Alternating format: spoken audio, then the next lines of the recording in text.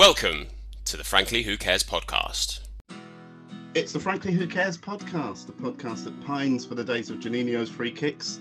On today's pod, we talk sporting flops, exciting news as the podcast goes global, and I get even more excited about the return of Formula One.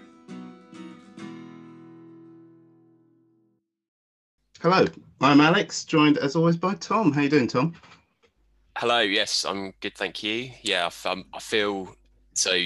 The clocks have just gone forward. Spring is in the air. I mean, we're going to carry on to F1 later on, but it feels like we're really at a point where the sort of sports change over, and it's been good this weekend because it's international break time in football, which means for once we haven't got a Premier League game on every hour. So It's been quite nice to have a bit of breathing time around other sports and to watch some other things that are a bit different. So, and yeah, how are things with you?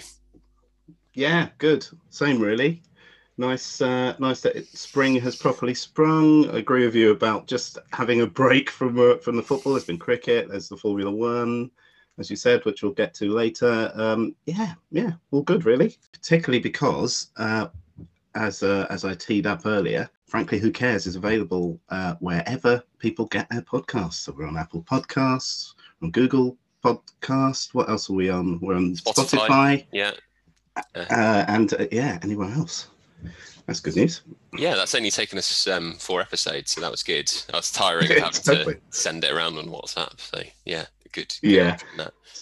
So subscribe if you want, and do give us a review as well, which will help us. If you give us obviously a good review. If you're not going to give us a good review, don't give us a review. Don't even leave us a review. Yes. Give us 5 stars. So yeah. Well, exactly. It's really easy. Just press a button. Yeah.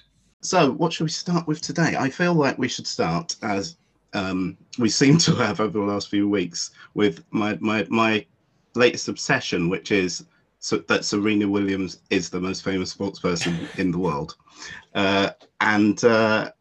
So if you remember last week, there was a letter that came in, an email that came in, and I also mentioned Jenny and Karen, who I'd spoken to, and they, unprompted, said that Serena Williams was the most famous sports person in the world. And you, why don't we just have a quick listen to what you Karen and Jenny, who I briefly worked with as well. I just don't believe you. I think it's a leading question. Okay, so that's what you said last time. And we've Jenny has written in, hasn't she, Tom? Did you want to... why don't you go through what Jenny said? Yeah, well, so the email is entitled Coercion, which I like. This email hereby confirms that Karen and I did indeed suggest that Serena Williams as the world's most famous sports person without prompting from Alex. Though obviously the conversation was then derailed by his extensive gloating, of course. So that's one point. I mean, I think unprompted, the word unprompted is defined slightly differently in your language than mine by the sounds of it.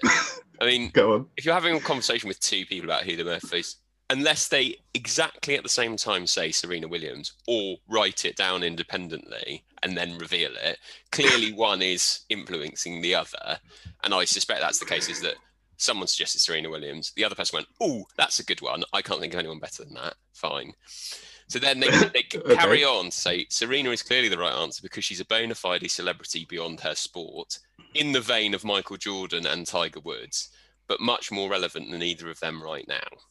Okay. So the first part of that, bona fide celebrity beyond her sport, doesn't make her the most famous person because you've then immediately said in the vein of 2 other incredibly famous sports people. So that now much more relevant than neither of them right now is that is potentially true. I still think Tiger Woods is incredibly famous and incredibly maybe not as relevant, but he's getting towards the end of his career, massive car accident notwithstanding, but so is Serena Williams. So I still don't think that that is a kind of, stonewall proof. I also think that Michael Jordan and Tiger Woods are 2 kind of decent comparables, but you've still got footballers who we've discussed quite a bit before, who are massively globally famous, not as influential in outside their sports, which we touched on last time. So, you know, thanks very much for the email.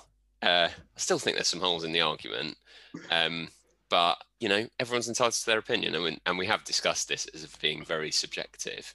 So, you know, let's keep the conversation going. I'm sure it will.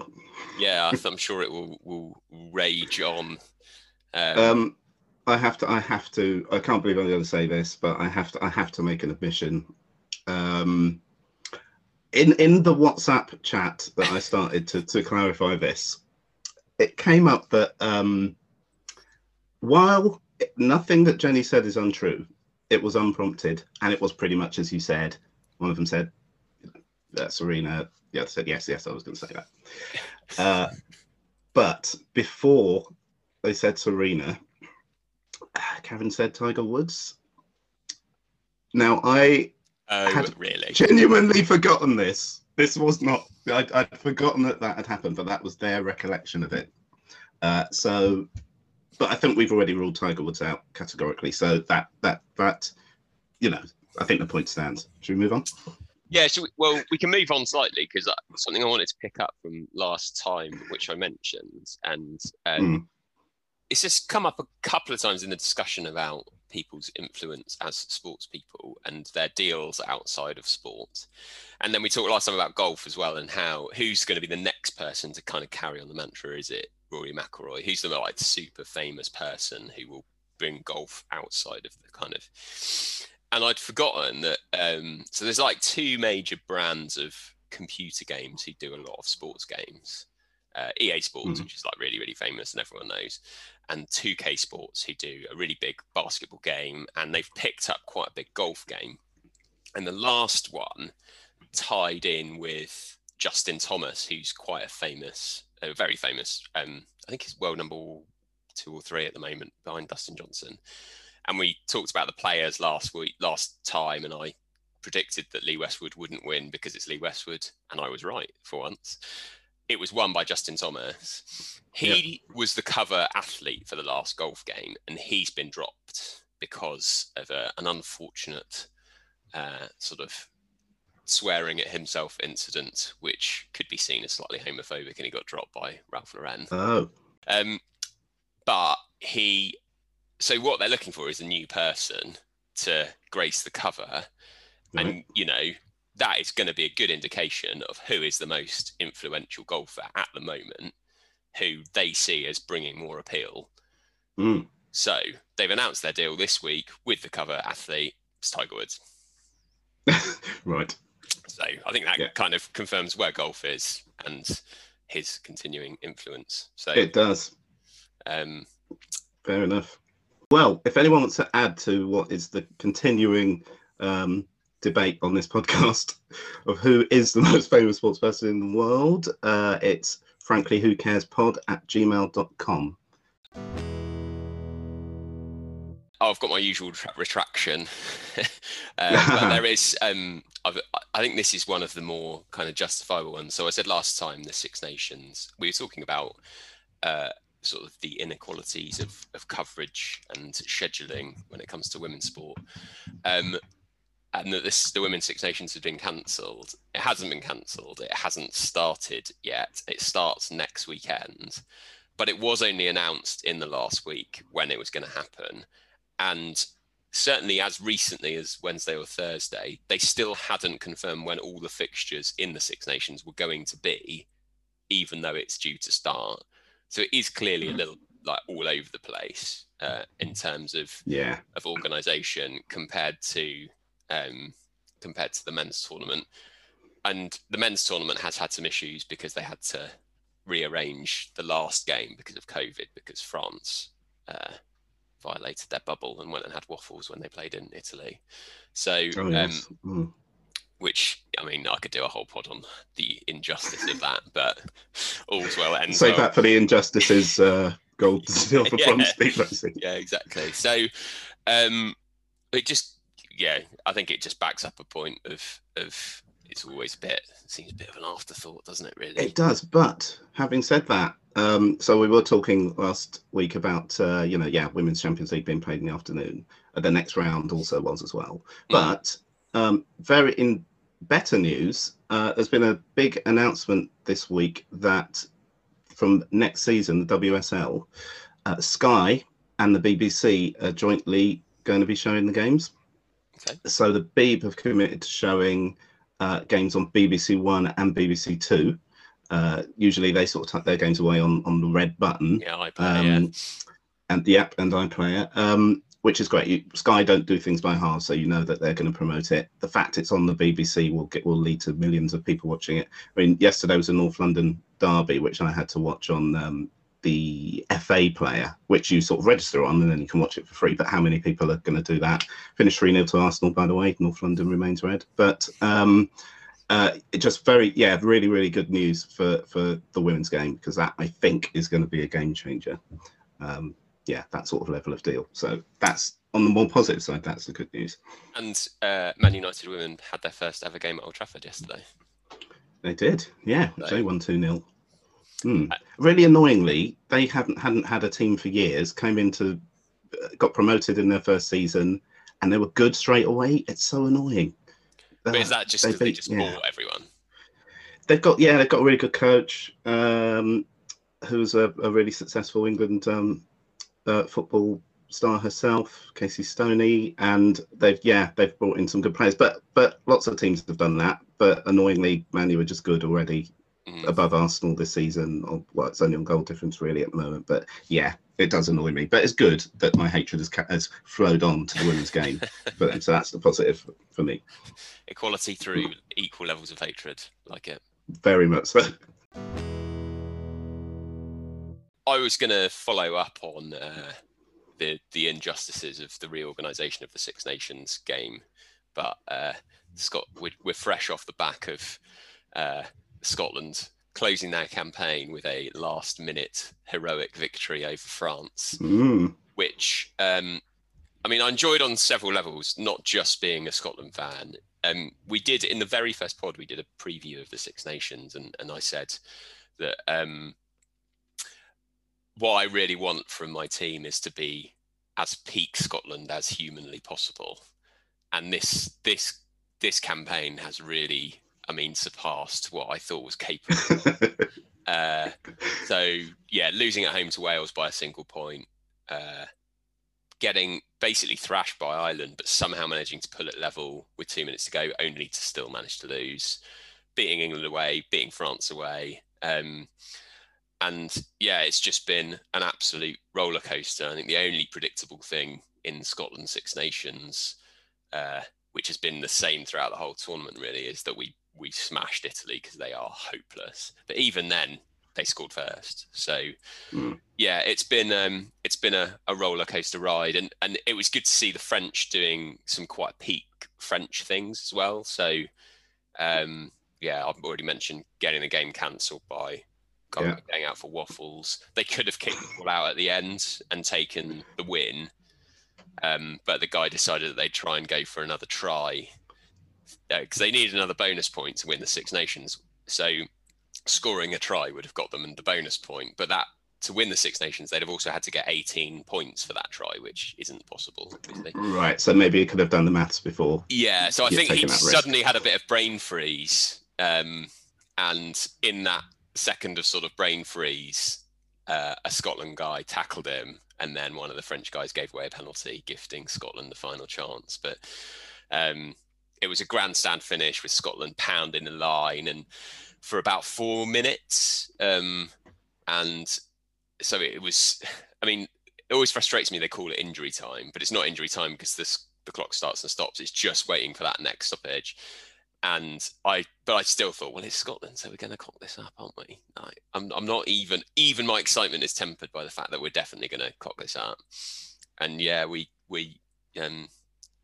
finally saw the space out wide, and threw it out to our young Scot, Duhan van der Merwe, in the corner, or Iron Do, as he's become known, to squeeze his 19-stone frame over in the corner. So So yeah, it's been an amazing tournament, and it's really kind of hotting up the Lions chat now, with England being pretty poor throughout, only winning against France at home narrowly, and then Italy, which everyone did. There's quite a lot of England players who are massively out of form, but still being picked for England. So there's sort of talk about whether Gatland will pick players who aren't playing for their country, maybe because they're in better form, or whether they'll focus more on the other nations. Historically, Gatland, not without reason, has said the Scottish teams are soft, so he doesn't pick many Scots because they don't win away from home. Well, we've won both of our games this year away from home, so hopefully we'll get more than the sort of token 3 Scots that tend to go on Lion tours. But we've got, and it's been announced this week that Lions tour is definitely, as definite as things can be at the moment, going ahead to South Africa. So we've got a good few months of speculating about who will go and who's going to be fit and who's not. So that's always good fun with the Lions squad, and who's going to be the bolters and all that sort of thing. Mm-hmm. So yeah, I think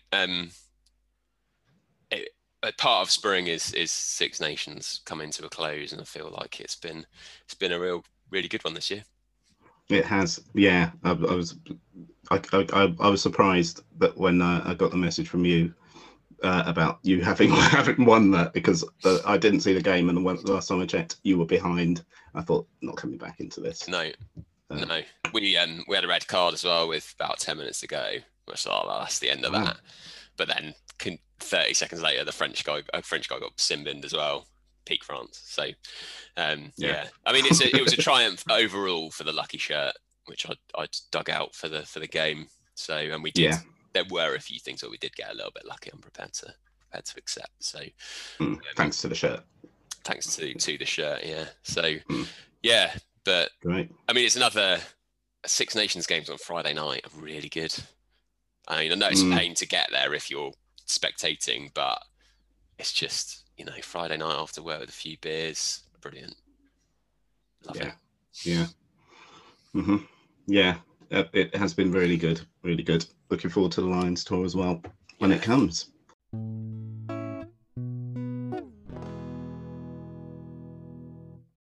So Formula One has returned this weekend, which, as I've said, I'm really excited about. In fact, I think, I'm not sure why, but this is probably the most excited I've been about any sport starting since the lockdown. Okay. So more excited than I was last year about Formula One.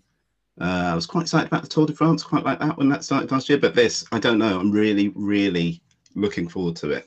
I'm not exactly sure why, but yeah, I think it's going to be a good season. Formula One, what are your thoughts on Formula One? Are you a fan? I'm not a fan, but I don't dislike it. It's just there's only so much sport you can watch, isn't there? And it's I think the formative years of when I've watched it. So I remember watching it. So my dad's really keen on it, so I'd have watched it when it was on the BBC a lot, and sort of Mansell, Prost, Senna. I remember the Senna race very clearly, and then going on to sort of Damon Hill, Villeneuve, Michael Schumacher. But then when Michael Schumacher started dominating, I lost a bit of interest, really. And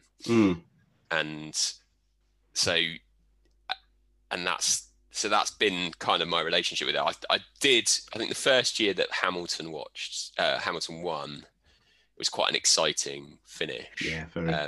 And I think it was a Brazilian Grand Prix, and I watched that on a Sunday night.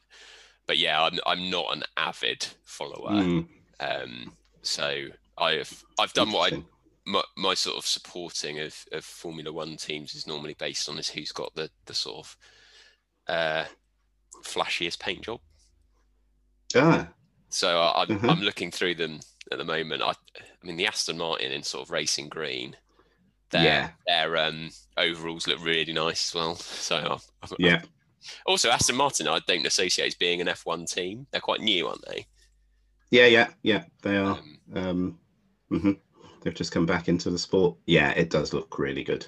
Yeah, so, that can't be denied. I mean, there should be bonus points for that. Let's be honest.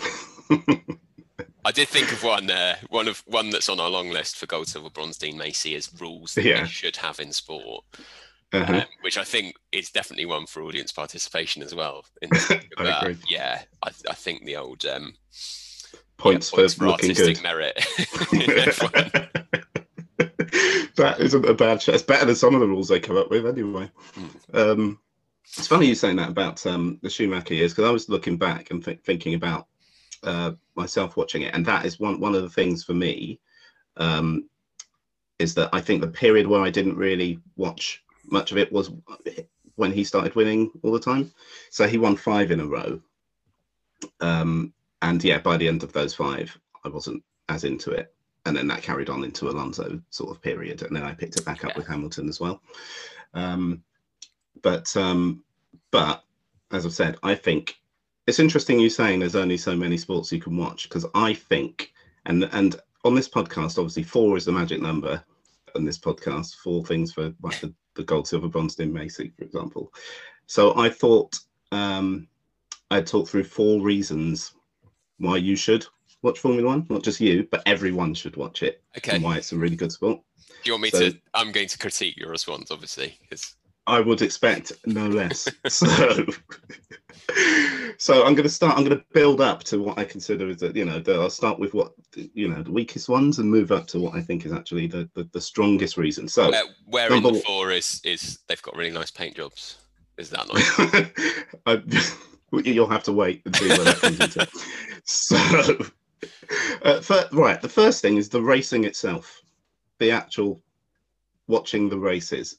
I mean, it's just an exciting sport. I mean, you've watched it in the past, so you must have enjoyed it when you watched it. You've got cars driving at like up to like 200 miles an hour, overtaking each other. It's really dangerous. It's genuinely dangerous, and we saw last year with a big crash with Grosjean where there was that fireball. People would have probably seen that, even if you don't watch Formula One. You can forget how dangerous it is because it's so much safer than it used to be. But every time they go out there, it's a real risk overtaking someone driving at those sort of speeds. It is really thrilling to watch when it's a Grand Prix that has lots of overtaking opportunities, which I know is not all of them. But there's some other drama, which I'll come to. But I just think the racing itself is just so good. I don't think that's a uniform thing, and you've touched on that. It's like there's some of them which are not like that. I've always quite liked the Monaco Grand Prix just because you kind of remember the track and it looks amazing, but actually it can't. It's impossible to overtake anyway. But I do remember watching a Monaco Grand Prix where I think about 3 people finished. So this is like the late 90s. So, I take that. I think the slightly weird thing about Formula One is there's always a sort of way up of going to watch sport or watching on TV. And I think it must be miles better to watch on TV, because if you're in there, you're just seeing them streak past. And you can't see, most of the track, I would imagine, although I've never been. But the speed and the noise would be much more apparent, which you don't really get on TV. Like you said, they're going really fast. They don't actually look like they're going that fast. Yeah, they do from certain angles. Yeah. Well, yeah. So, okay. I think I think it just benefits from competition like anything else, doesn't it? And that's when people are dominating, I don't think it's as watchable. And back in the Schumacher days, if it was raining, you just didn't watch because he was going to win. So, well, that's true. But these days, a wet race is the great leveler. There are some people who are really good in the wet, but those are always good races. But it's funny you should mention domination, because the second reason why I think you should watch it is because of the legend that is Lewis Hamilton, and the fact that now he has won 6, I think, of the last 7 world titles, with Rosberg winning the other one, who was his teammate. Yeah. And we're running out of time. Lewis Hamilton is one of the greatest British sports people, if not sports people overall. He's next to Serena Williams, is he? But well, but as we've proved, who is? Hmm. So he's in his prime, or he's just sort of coming to the end of it. I feel like this would be a good season to watch and enjoy Lewis Hamilton while you still can. But you can only go on for so long at that level. He is up there with the all-time sporting greats, just to watch his consistency and his brilliance. And I think he's one of the people that, because of his success and longevity and him carrying on at that level, even people that haven't sort of liked him have started to admire him, and they realize he is really good. And yeah, so he's up there. Schumacher was another. I think he was probably, apart from the hardcore fans and Ferrari fans, I think he was admired more than he was loved. But he really was admired. Yeah, well, he had those 2 incidents, didn't he, where he just blatantly drove into people to win the World Championship. I think that was his first World Championship, when he like clearly just bumped off Damon Hill to win. It's interesting that you say that, though, because Damon Hill has never blamed him. I was so angry when Damon Hill came out and didn't just slag him off.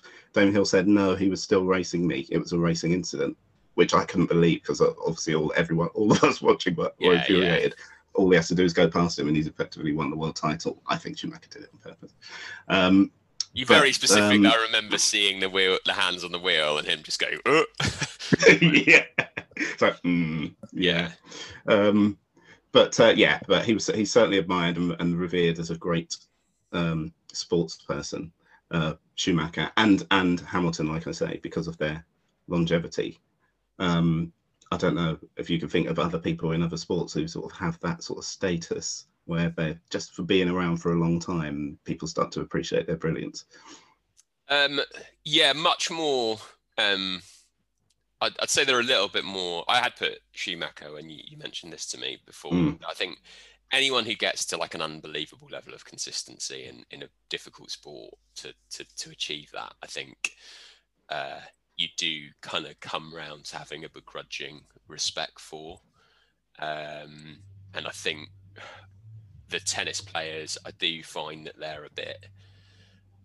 Tennis is a bit easier to dominate because it's a knockout kind of structure. You don't have to beat everyone like you do in golf. But I think Djokovic, it looked like he wasn't going to get to the same level as like Federer and Nadal. And then he just persisted with some things that I suspect over time may become illegal, sort of blood treatments and things like that, allegedly. So, but I have no kind of affinity with him. He's just a bit of a machine, and I think that's a really. And I think I'd much rather watch Federer in action than Djokovic. That's a really good. Yeah, Djokovic is a really good example of that. I mean, he's reached unbelievable levels in a period where he's up against some of the best players of all time. Really consistent, hard to love, but definitely got to admire. He's got a bit of gamesmanship in there as well. There's times when he's looking like he's not going to finish the match, and then suddenly he's like, back 100%. But I think that's a really good example. I really grew a lot of respect for Djokovic as a player just because of how consistent he has been, particularly in a couple of seasons where it was virtually unbeatable. And Hamilton certainly has got to that level in Formula One. So yes, I would say good reason to watch it this season is just to see, in a season where it could be a bit more competitive, how great he really is. Third reason is the coverage. So you talked about it maybe being better watching it on telly because you see the whole thing than being in the audience.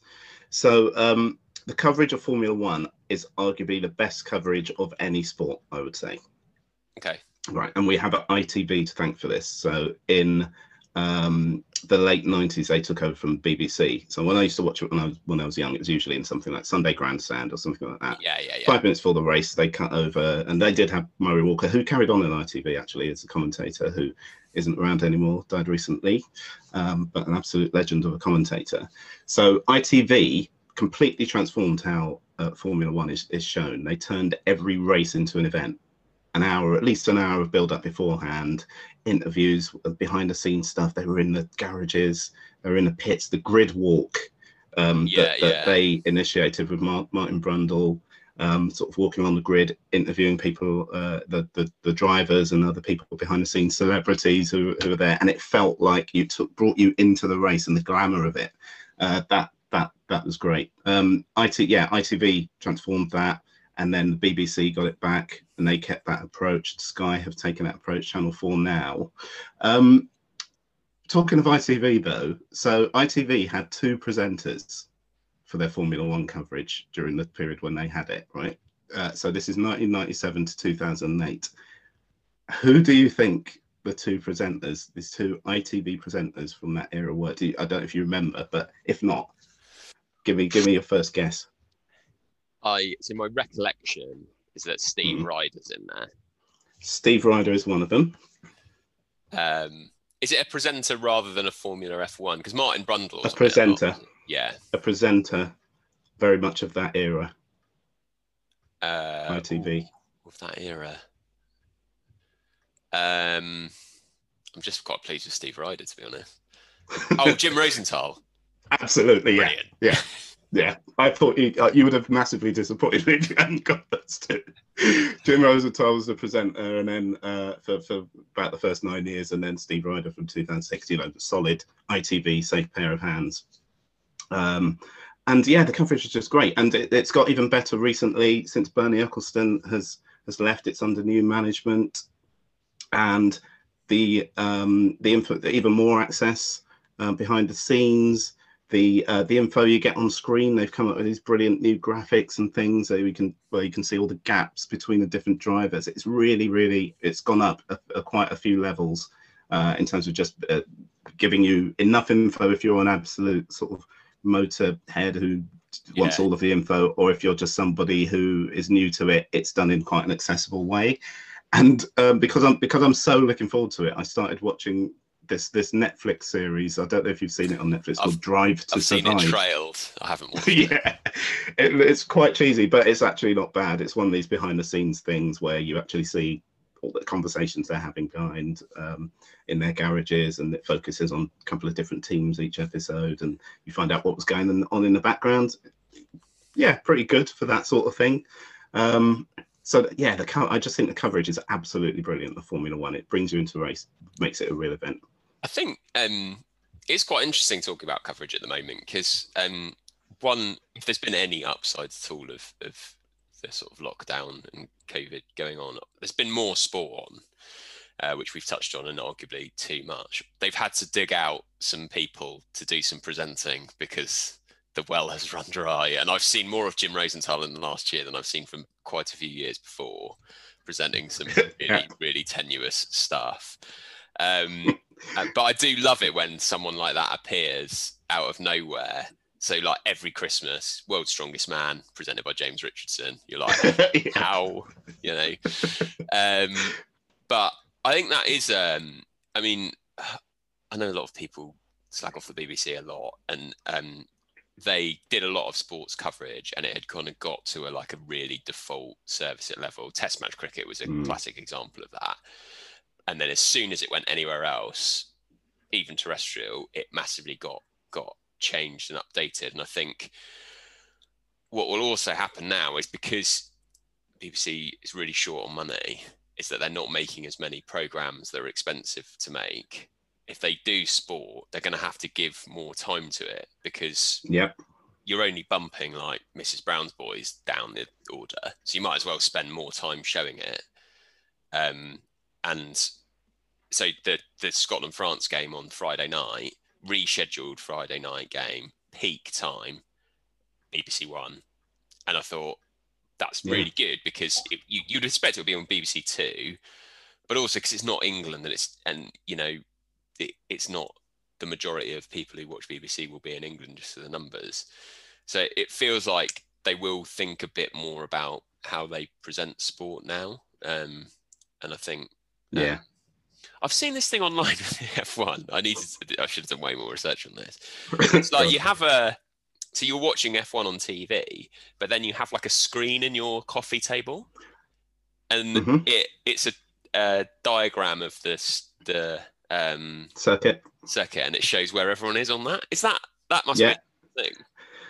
So they introduced that actually about 10 years ago or so, where you can watch that separate thing. It's got all the data, and you can click on different screens and find out what the gaps are, and data within each car even now, Wow. where they are on the screen. So some of these things are brought up during the coverage, but for people who are really into it, yeah, you can do that too and have that second screen with absolutely all the detail and data and dashboards.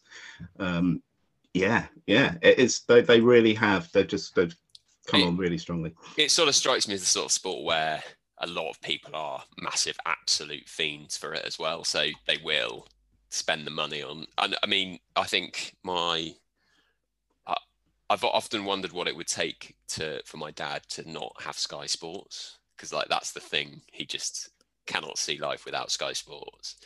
And because it's got all the F1 and it's all on demand and you can watch it back. And I think through the first lockdown, he just watched bloody F1 races from 2006, just, because, Yeah.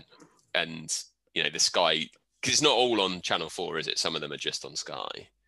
Yeah, Channel 4 do highlights of every race, but so the coverage is basically Sky driven, isn't it? So you get all the stuff on Sky. Yeah.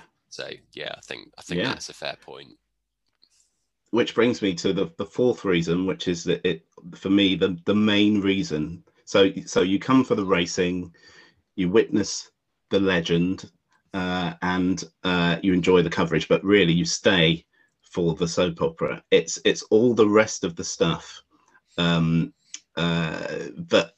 is around the actual race. That's the thing that hooks you in, and particularly by getting much more access than we ever have.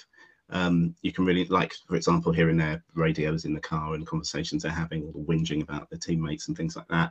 The fanaticism as well of the fans. You sort of talked about that too. People really, I didn't realize until I really got into F1 in the Hamilton era, how passionate the fans are. They hate certain people because they think they know them, because you get to find out a lot about the characters of the drivers from the ways they behave. There's all sorts of things that happen. There's all sorts of subplots. There's like teammates having feuds against each other, taking each other out. There's massive strops that Vettel's a right whinger. He's got 4 world titles. He's always moaning. The year where Rosberg and Hamilton had their where Rosberg actually beat him to the title. It took everything he had to beat him, to the point where he retired immediately after doing it, because he knew that was him spent. But just the back and forth between them, and the strops and the in-team arguments. There's subplots everywhere. There's only 20 Formula One drivers. So, the elite level of sport, there's only 20 people, so you can get to know a lot about each of them. And about 20 more this year, more races than ever. 23 races they're going to try and cram in. I think they're doing that in case some of them get cancelled. You've still got a lot of races there. But it's all that other stuff that hooks you in, because as we've said before, some of the races aren't that exciting, but there's always incidents. There's always things that come out of them. There is always subplots, and that for me is what people stay for. Thoughts?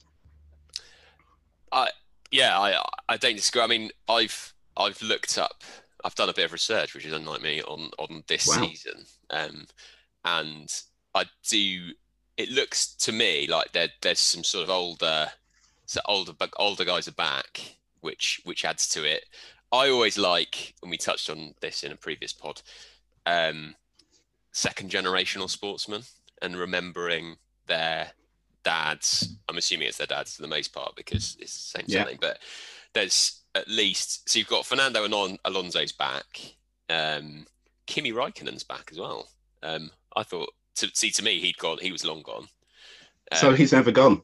Really? He's always been, he's always been there. He's looking pretty rough, I'd say, but that's what a career of F1 might do to you. Very much so. I mean, I was going to make the observation that Finland do seem to punch above their weight quite a lot, don't they? They do in F1, in terms of the very small number of people who make it. It's quite an unusual, a high proportion of a very small country, which is covered in snow almost all year round. Yeah, true. So because I remember Mika Häkkinen winning winning the whole thing, didn't he? 2 world titles, yeah. Yeah. So it's Mm. so that you've got obviously Mick Schumacher, Carlos Sainz. Do you remember his dad? Was Carlos Sainz a really famous rally driver who sort of was him and Colin McRae?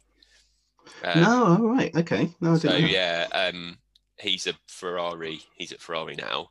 And then Max Verstappen, I remember Josh Verstappen going up in a massive fireball when yes, in the 90s, when it was just they were filling in with petrol, and you saw all this petrol like go out, and you were like, that doesn't look like.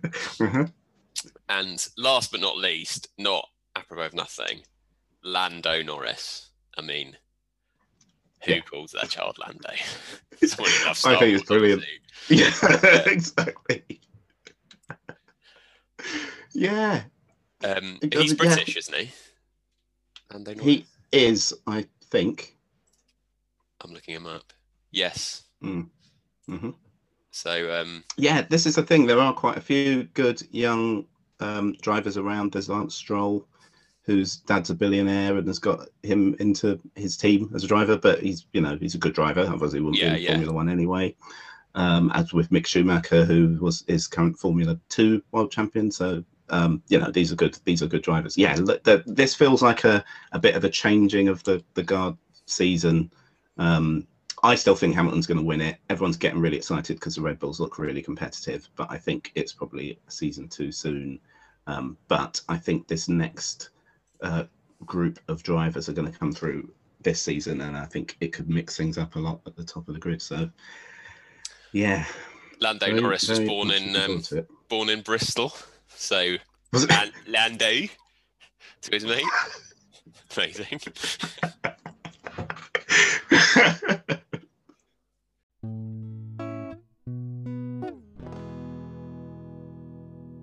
On to gold, silver, bronze, Dean Macy then, which this week focuses on sporting flops and disappointments. So we're looking at people that have disappointed at elite level specifically. So, right, should we get started, Tom? Yeah, so I wasn't exactly sure where to kind of set my bar here, because I've got some people who failed on a step up, or having promised a lot, or maybe moved to bigger clubs and things like that. So some of them are a bit open to debate, but I thought that would be a good thing. But I've got to start with one of my childhood heroes when I first started watching cricket and following cricket in the 90s. Now, we are old enough to remember England in the 90s as a test team.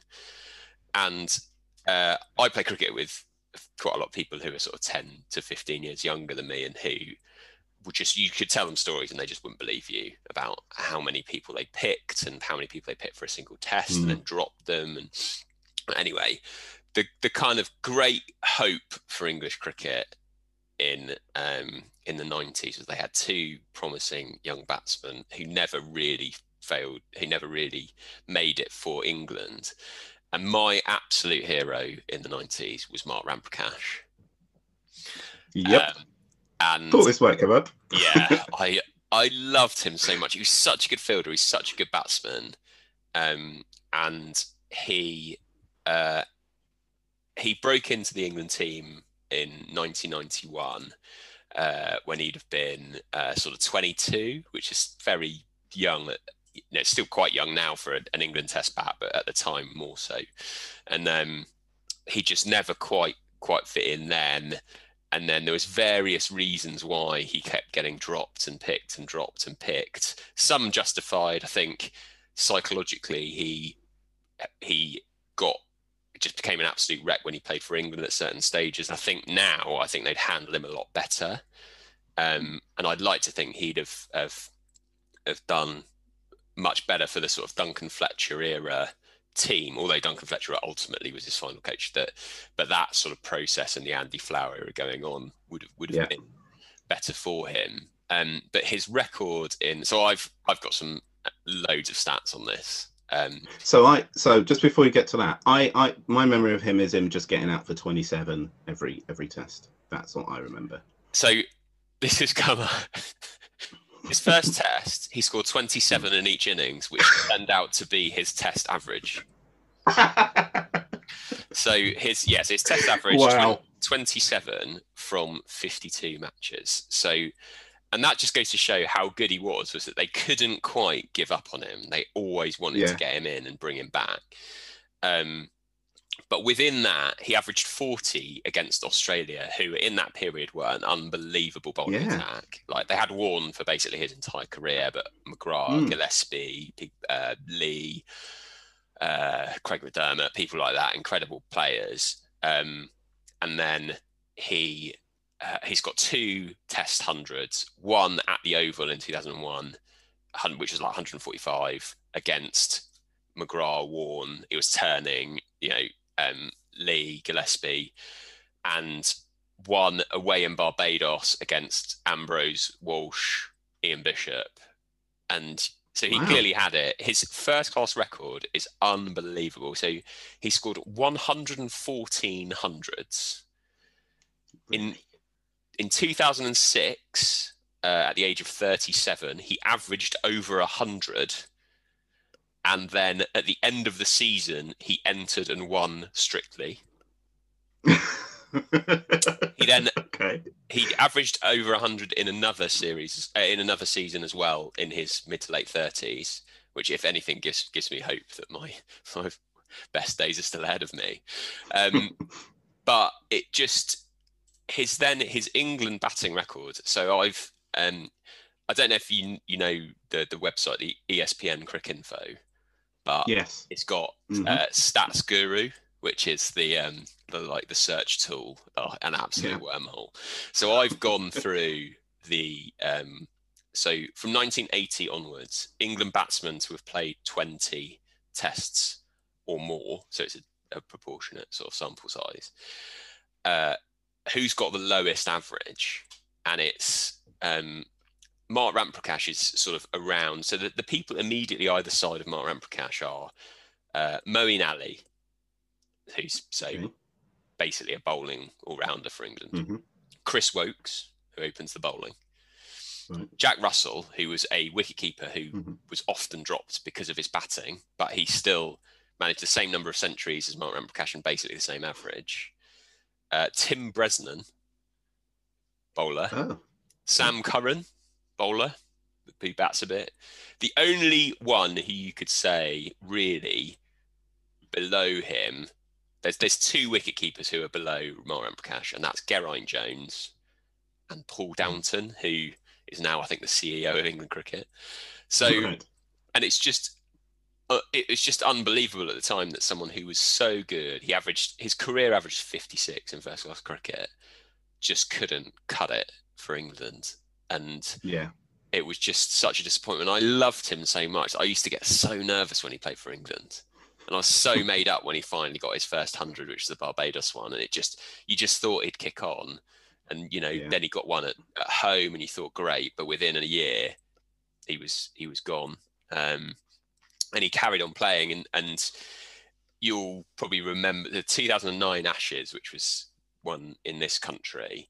England had, I think, an injury for the penultimate test, and they needed a batsman at the Oval, and Ramprakash was still one of the best batsmen in England, and he was talked about being recalled, and he'd have been 40, just 39. So, and there was serious talk about him getting recalled for that, but instead they picked Jonathan Trott, who got 100, and the rest is history. Went on to become an incredibly successful batsman for England.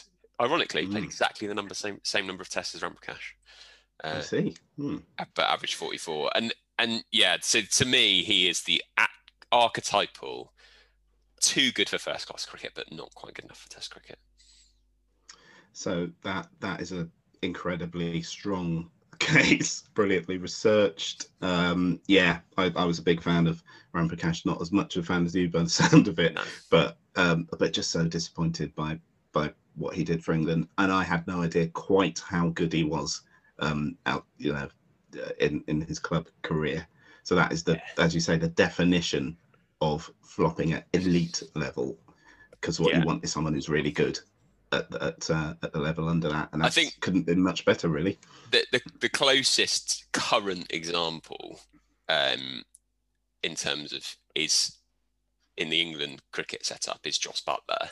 And you wouldn't say he's failed to deliver at elite level because he's one of the best one-day bats in the world. But his Test record he averages 34, and he has played quite a lot as a specialist bat. So that's the only one where you would think you could argue that he hasn't brought his one-day form to, but it's a different game, really. And, yeah, it just, for me, Mark, yeah.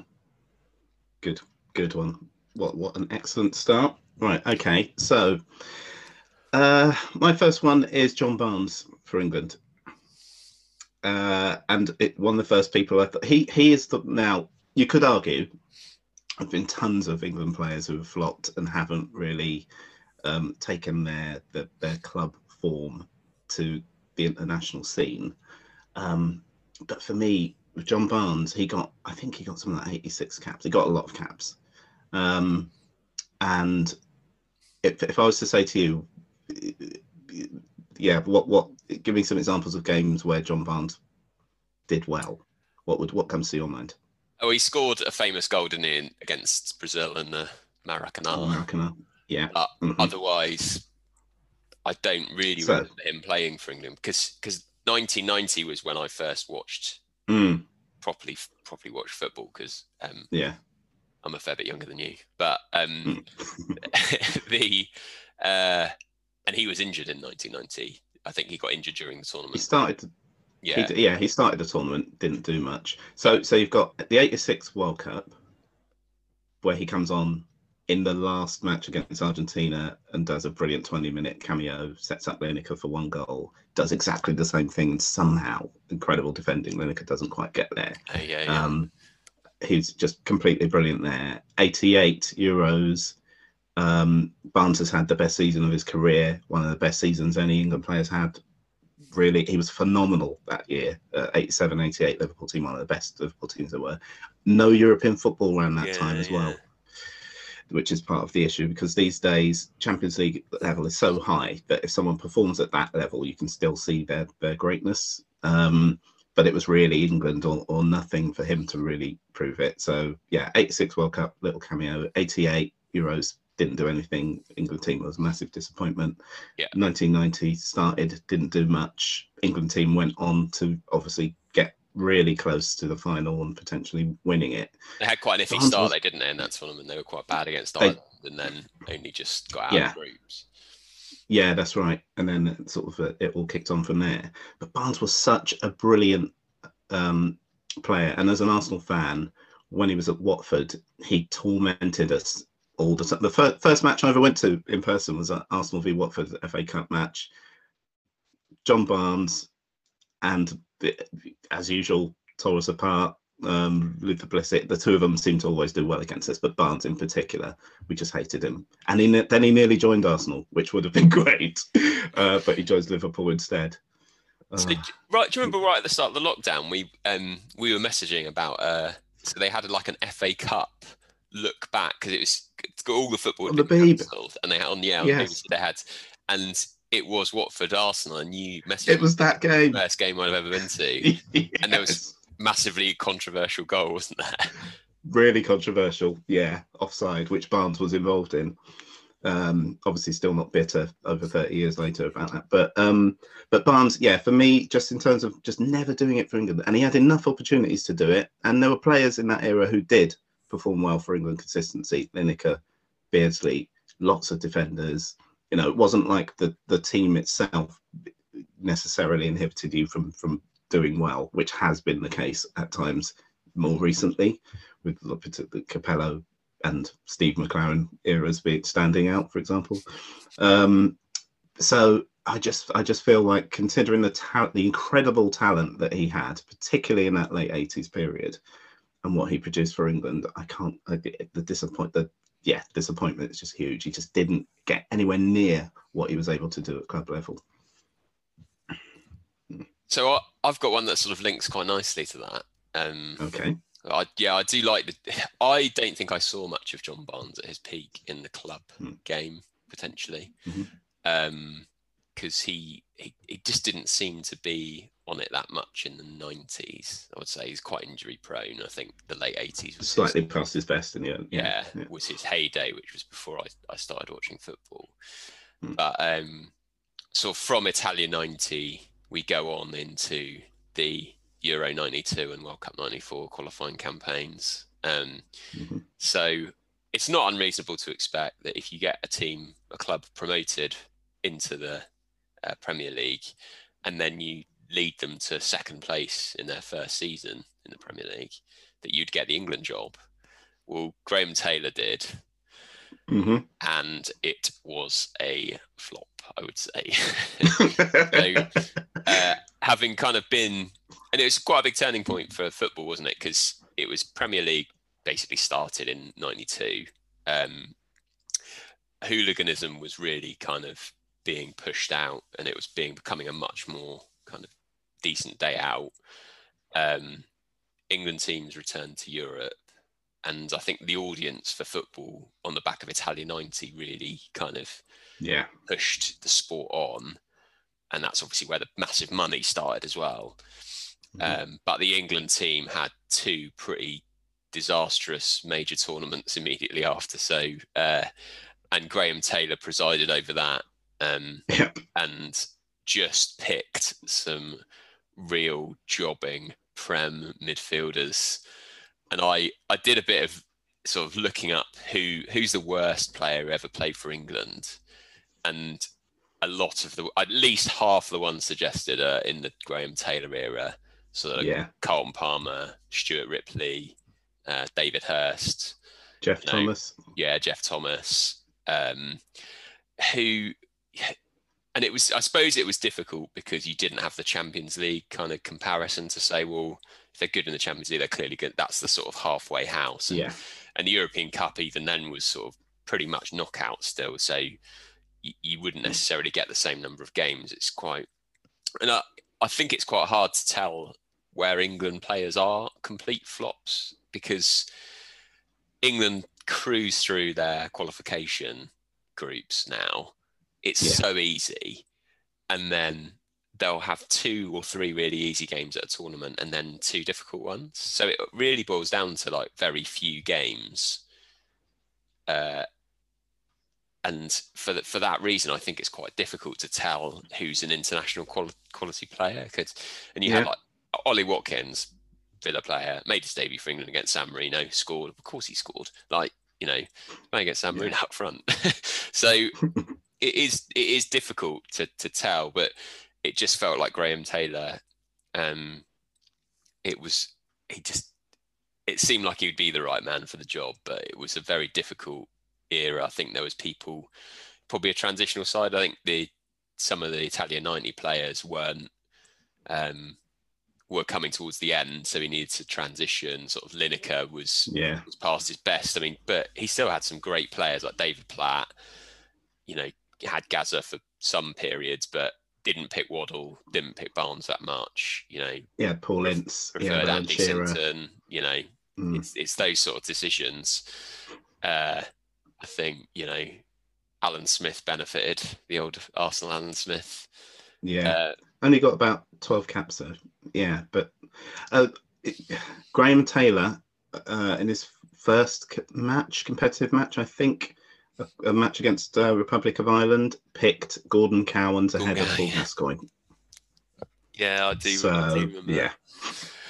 And he was, I think Gordon Cowans was the best set piece taker in the country, and he wanted a big man up front, and that's how he built his teams at Villa and Watford, and that's what he just wanted to replicate. But and I do feel a little bit for him, because there's that documentary that makes him look a bit of an idiot, and those tracksuits were just some of the worst sportswear ever. To just make him look like someone's dad, kind of trying to be a football coach, and it'd have looked so much better if he just worn a suit. And I think he was a really nice guy, actually, and he came across really well on kind of commentaries and things over later years. And I felt bad because he got an absolute roasting off the tabloids, didn't he, after that Holland game? He did. Which, I mean, one of the biggest travesties of refereeing in sport ever. It was a travesty. So for him to carry the can for that is pretty.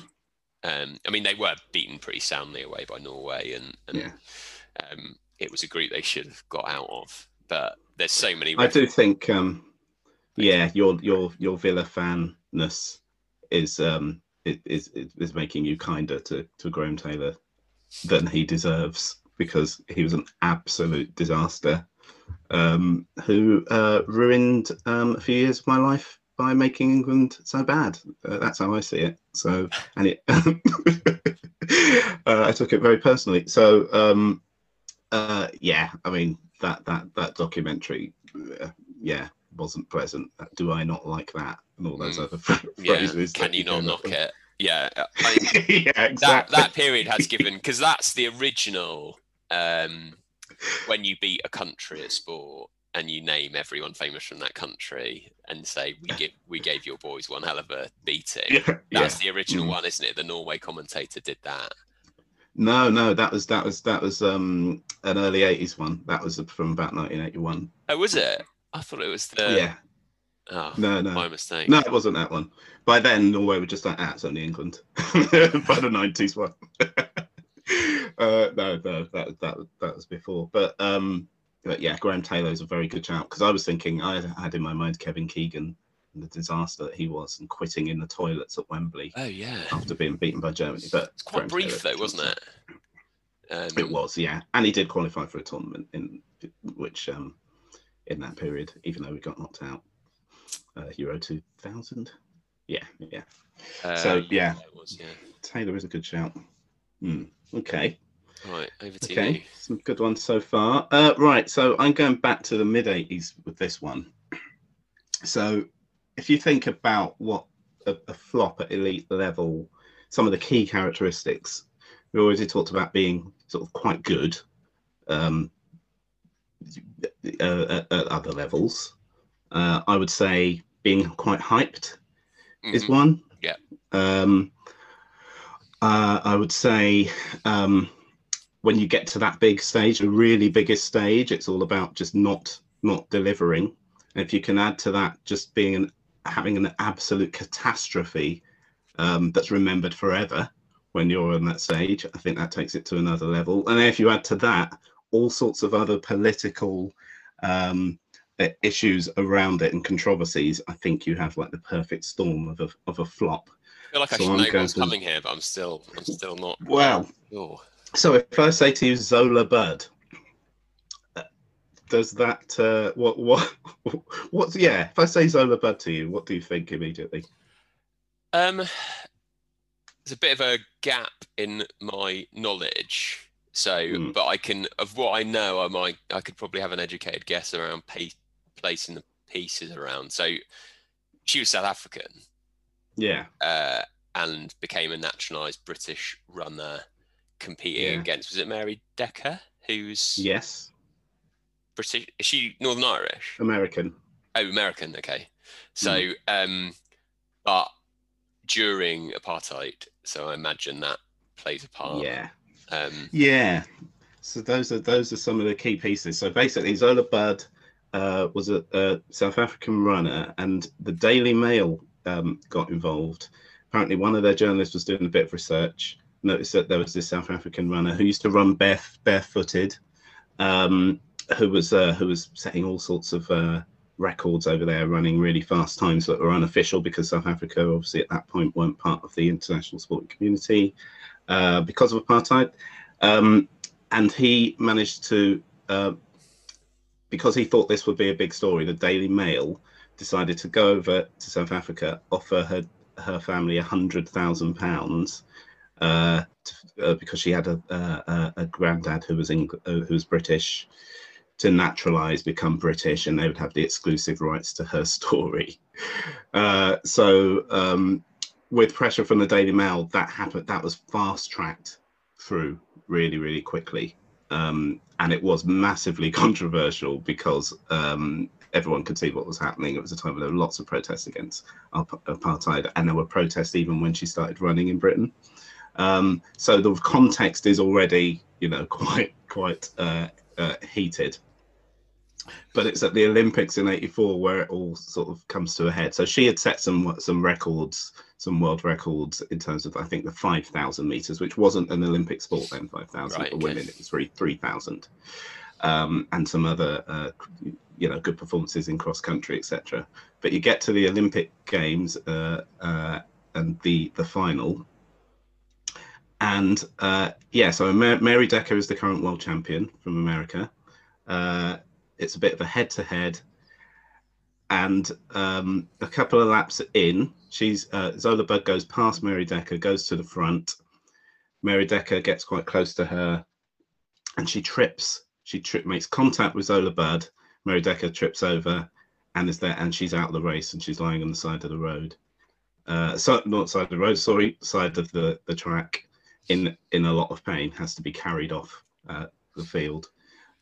Zola Budd, affected by this, and with a bit cut as well on her ankle because she's running barefoot. She falls back and doesn't get anywhere near the podium, having left the race. So I think she finished maybe even 7th or something like that. She's being booed while she's running around, and booed as she goes off the field as well. She's in America, of course. So it was exactly, yeah. So this is the LA Games. Just a huge. It was a massive story. It was a huge story. Zola Budd wasn't particularly popular in Britain anyway, and then that happened. She's painted as a villain for doing that. And obviously has just a complete disaster on the biggest stage possible. She never did win a major a gold in a major tournament, either before or after that, and she sort of just gradually disappeared into the background, then became a South African again and ran for them a bit later. So an absolute disaster. Now, there is a bit more to the story. So Mary Decker, actually, having accused her really badly of, really publicly of having tripped her up, later admitted it was actually her fault. She wasn't really used to running in groups, and she sort of got a bit too close to her and tripped over. There's a documentary from about 4 years ago called The Fall, which is the two of them, the story, and them getting reunited and sort of making their peace with each other. Apparently Mary Decker had written to Zola Budd to apologise to her for her role in what she experienced. And also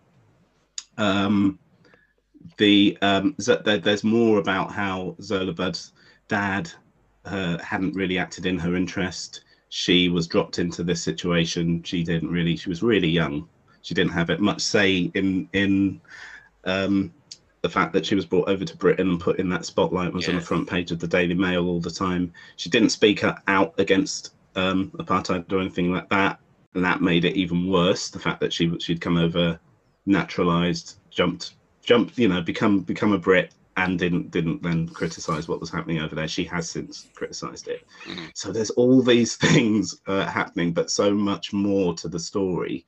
But yeah, in terms of being massively hyped, which the Daily Mail did hugely, and then failing in the most public and spectacular way possible, I think, Zola Budd was one of the first people that came to mind in terms of being a flop at that level.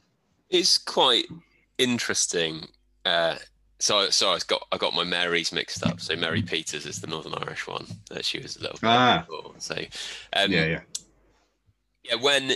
So Britain have a bit of a track record of British countries, well, British teams within Britain as well, because I mentioned Scotland rugby earlier, bringing players in from other countries because a lot of them have grandparents who would have moved away and moved there in the past. While I was doing my extensive Mar Ramprakash research, the name Graham Hick came up quite a bit. So Graham Hick also 100 first class hundreds. So Hick and Ramprakash are the last two to get 100 first class hundreds, and it's probably never going to be done again.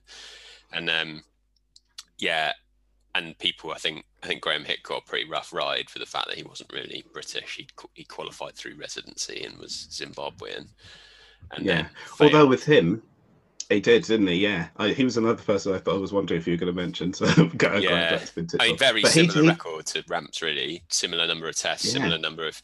So the funny thing was, I think there's some fact like the two.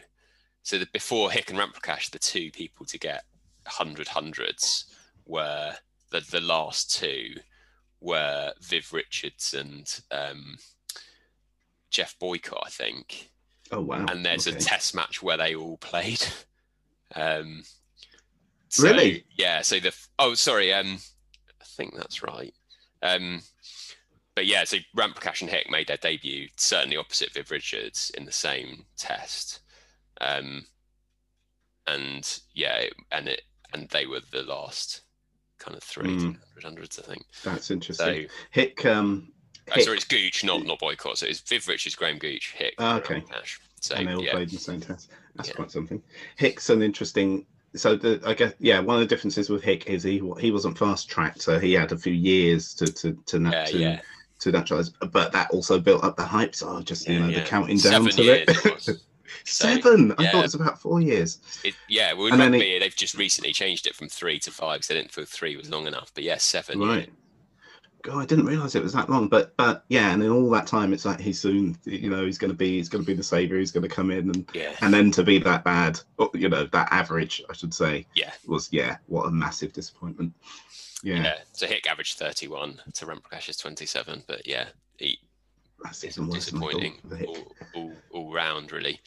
But it happens in rugby quite a lot. Is that I think you need to be. You'd be cutting it. You'd be fine, and everyone would like you if you were a proper Scottish Scot.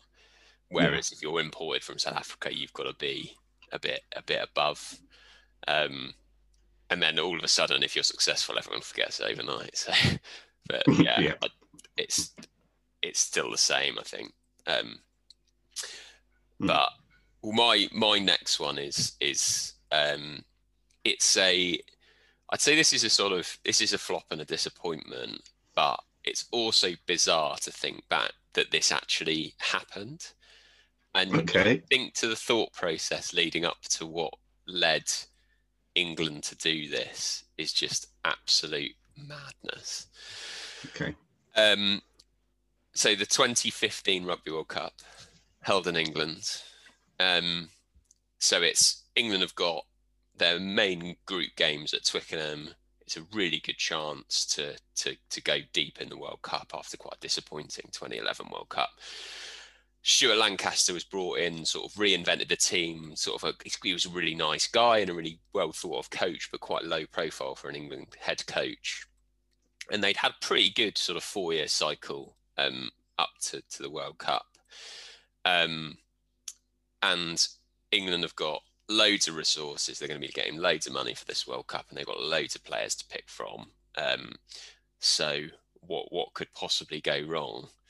And then sort of out of nowhere, Sam Burgess gets called up. So Sam Burgess was a sort of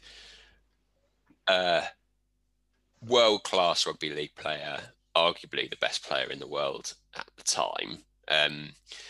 And for some reason, England just decided that he was going to be the answer to winning the World Cup.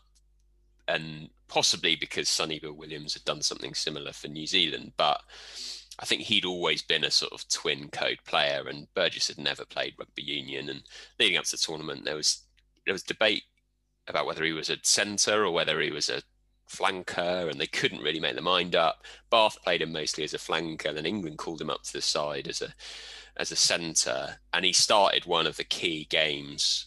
I think it was the Wales game, which England needed to win and lost, amusingly. And having led with the sort of the advertising hype, which was we always pull through at home, I think it was. They lost at home to Wales and Australia. Admittedly, a tough group, but and were out of the World Cup before they'd even played their final group game. So, and the whole Sam Burgess fiasco was, I don't think he played. He then came out to criticised the setup, and he didn't really know what the plan was. He never played for England again. I think he must have cost the RFU an awful lot of money. I mean, Bath paid him notionally, but I suspect that it was the RFU who'd made that call.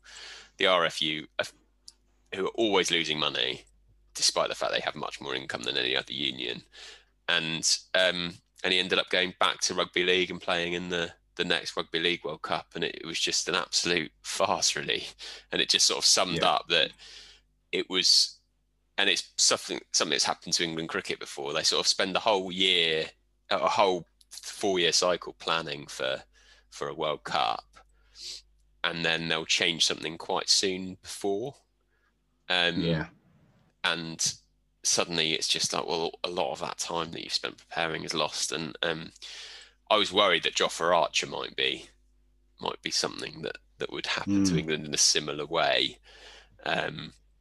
And there were certainly people around that World Cup squad who would have been pretty aggrieved at me missing out to Jofra. But if you win the World Cup, it doesn't matter in the end, does it? Yeah. He played quite a key role. Yeah, absolutely. Yeah. So, yeah, I mean, we've talked about that 2015 World Cup a couple of times, haven't we? Because it was just such a great time to be in Britain and around London, because there's loads of games on. And yeah, superb. And I went around the country and saw games in Leeds and Newcastle, and yeah, it was. But that whole fiasco just seems like kind of a bad dream. A total fiasco, exactly. And just hearing you describe it again just brings back what were they thinking? What on earth are you thinking? It just and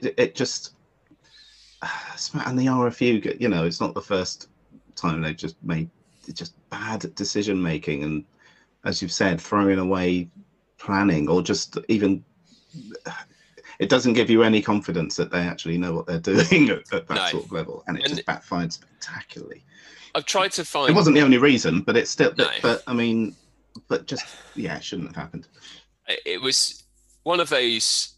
I've looked back to try and think of what the logic was in terms of, so you know, the 1997 Lions tour, Living with the Lions.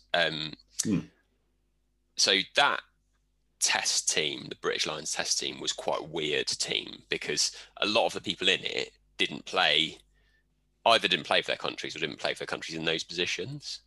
But what they'd done is they picked loads of guys who had just come back from rugby league because rugby union had gone professional, and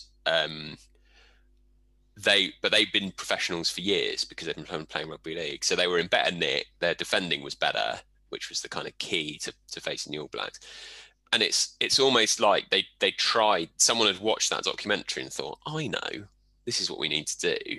Despite the fact they had loads of other centres who'd been rugby union players their whole lives, and Burgess, he got like a season of build up, and it just seemed absolute madness. Yeah. And I know for that tournament, Scotland there was definitely a couple of South Africans who qualified like weeks before the tournaments. They'd never played for South Africa before, and we kind of parachuted them in. But they were in kind of positions where we were quite weak, and they're still rugby players. They're still professional rugby union players who are good enough to play for us, which I'm not sure is the case with Sam Burgess. So, yeah, madness, absolute madness. That's another good one. But we got really, really strong contenders here. I've got one more, which I don't think is going to make it on, but I'm going to mention it anyway, which is, and this person was such a flop that I couldn't even remember their name, and I refused to look it up until I remembered the person's name, which happened yesterday, that I remembered. But the name that I was looking for was Audley Harrison, the boxer. A-Force. Yes, what a rubbish nickname that is. So he wins the super heavyweight, I think it was, gold at the 2000 Olympics, I think it is. And I remember the press conference they did. We won loads of goals, and he was golds in that Olympics, and he was one of the main voices in the press conference afterwards, talking about this is us on the rise, you know, British sport. Becomes a bit of a big a minor celebrity of the time, and signed this £1 million contract with the BBC for his first 10 professional fights. Ends up fighting a bunch of hand-picked journeymen, and beating some of them with either one punch or just really easy in the first round. These were just like real like cloggers, people, that were just lined up for him to knock them out. And this sort of carries on. And the second he steps up in quality, he starts struggling against them. BBC, looking at this, I saw some article where the BBC were in crisis talks with him after about his 7th or 8th fight, because it was just so embarrassing for them. They spent a lot of money, and he just wasn't delivering. In the end, as he steps up in class, I just remember him getting knocked out by absolute no-hopers a couple of times, just completely flawed, and absolutely embarrassingly bad. A boxer at professional level, so bad. I seem to recall he was quite old at the Olympics as well, because they tend to be Olympic boxers are either really young or Cuban, because you can't go pro. Yeah, because they just go. Yeah, exactly. He was in his 30s, I think. And he sort of, super heavyweight. The line between super heavyweight and NN heavyweight, actually, the line between specimen and fat is quite blurred in boxing, I would say, because you look at Tyson Fury, like, he's massive, but if you saw him with his shirt off on the beach, you wouldn't think that's a professional sport. That's a professional athlete there. Whereas you look at Anthony Joshua, and because he's had a couple of, he's built up quite slowly. I think he was younger when we sort of but he's fought guys who look like they are just in a pub looking for a fight. Yeah, one of them beat him. Yeah, and you just look at them and think, this guy is gonna kill you. He looks like, the sort of London equivalent of Ivan Drago. He's like a perfect specimen. Yeah. Mm-hmm. And the doctors must just be thinking, bloody hell, we're gonna have to be on our toes here, because if he hits him 2 or 3 times, we need to be in before he hit the floor. But yeah, I'd forgotten about Audley Harris. So I think it's a really good one. Yeah. Okay. So yeah, did you have any more? Yeah, I've got a couple. So okay. They're a bit more. They are niche because one of these people is definitely delivered. So I always liked how you could rely on Tiger Woods to be really rubbish in the Ryder Cup. Yeah. And that was always just not a disappointment, because we were supporting the opposition, but he was just really didn't get the toss. But I think that was sort of, he was really single-minded about success, and he just didn't see the point in team. It was in the pairs in particular. It was really bad, wasn't it? Yeah, and they used to put him with Mickelson, and they didn't get on at the time. And I think he has actually got better. So I think it was stretching the definition a bit to say he's a flop in the Ryder Cup, because his record's probably improved much more towards the end. But I thought we should mention Chelsea, because they were the first team to just go out and buy the league, really. I mean, you could argue Blackburn did it, but they were buying up players who they blatantly didn't need. Yeah. Just to make other teams weaker. So people like Scott Parker and Sean Wright Phillips, who just went to Chelsea. Steve Sidwell as well. Just went to Chelsea. Yeah. Who, and then they were like their main team players. And it was almost like risk, kind of, well, I don't need Papua New Guinea, but they might want it, so I'll have it. And and the flop of all flops, and it's a hot field, who's the worst Chelsea buy. Okay, let's see if I agree with this one. It's got a nice link to another thing we've discussed in the pod, which I liked, which was the absence of unknown teams in the later stages of the Champions League. So I always really liked when Dynamo Kiev did well, and they had Rebrov and they had Shevchenko, and I couldn't name anyone else in their team, but those two were brilliant. And Shevchenko went to Milan, and he was brilliant there, and he won the Champions League there, and he turned up to Chelsea, and he was hopeless. Yeah. And it was an owner signing their favourite player. So an absolute disaster. I remember when they signed him for 30 million, and I was speaking to a friend of mine, Alan, in fact, who emailed us in the last show, and he was saying that's just a ridiculous amount of money. And I remember saying to him, but they've got the money, and he can't fail.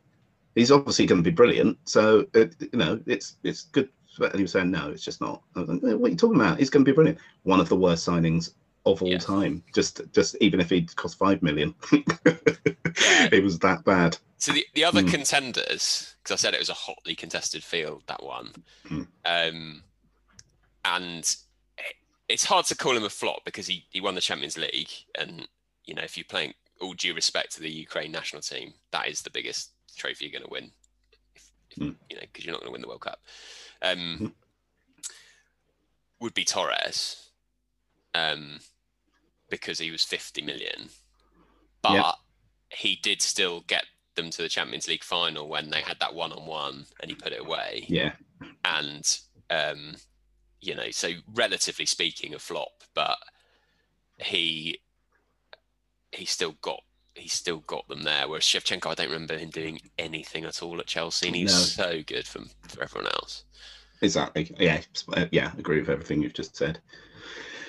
Yeah, and there are others as well, Chelsea, but yeah, those two stand out. Yeah, there was a lot of English players who sort of went for the money, and then I think would have regretted it eventually. There was a lot of people signed out of the Dutch league for big money, and then it was like, the Dutch league, it's not as good as the Premier League. Kesman was one. Kesman, Bugarus. I mean, there's just you can go on, can't you? Oh my god. You could make an 11. You could do a gold, silver, bronze, Dean Macy from that alone. Yeah, quite easily. And the thing was, the best players they signed were actually, a lot of them sort of, either they're already like Lampard. They didn't pay mega money for Lampard from West Ham. Damien Duff wasn't mega money. Czech wasn't that much money. And which just goes to show that the signings were the ones that were researched a bit better. Actually, the big money ones didn't ever turn out that well. Yeah. So right. That is a hell of a list. I think this is the most difficult one we've ever had, because there were so many. All of them in different ways could easily get on the podium. Right. So, what are your thoughts? I'm trying to think of the Dean Macy's normally a bit left field, isn't it? And I'm not sure there's been kind of more left field one. Graham Taylor's a manager. Yeah. So we could stick him there because he'd manage the biggest disappointment 11, wouldn't he? There you go. So there he goes. He goes into the Dean Macy spot, maybe. Yeah. Now, Ramprakash was also on my list, my long list. And yeah, just in terms of the stats, I couldn't believe how good. The case is even stronger in my mind now because of how good he was when he wasn't playing for England. Astonishingly good. So the gap is massive. So yeah, I think he gets on the podium. I would say Sam Burgess, whilst a massive flop, we did say flops stroke disappointment. You could kind of see the disaster coming, whereas there's others just thought. So maybe that knocks him out of contention in a when the bar's quite high. Yeah. Okay. I feel like just the Zola Bud. I mean, it's just the definition of a flop, really. Yeah. Massive hype and build up, and then just a total disaster, and then disappeared. Yeah. Well, should we go? So if we go Ramprakash, Bud, Harrison. Mm-hmm. Okay. And Taylor presiding over the whole fiasco. Yeah, okay. Absolutely. Getting everyone to knock it along. Yeah. Fine. That's strong. Yeah, that is really strong. So I think next time we're doing individual rivalries, aren't we? We are, yes. So here we are. Part 2 of our we did teams last time. So yes. So that is any we want people to get in touch as well, because if people can send in theirs, then we'll add those to the conversation. So we're looking for individual head-to-head sporting rivalries and duels. So it can be a specific occasion where there was a head-to-head, or it can be like a career long head to head, or it can be like a series of whatever it was, contests. And So that's what we're looking for. It can be in team sport, presumably. Doesn't have to be individual sport, but it's just we're talking about the individuals rather than the team. Individuals, yes, the people. And that's what we're looking for. So frankly, who cares pod@gmail.com to send in yours. I think that's going to be a good one as well. For us to come back to. So that's it for another edition. So until next time, goodbye. Cheers.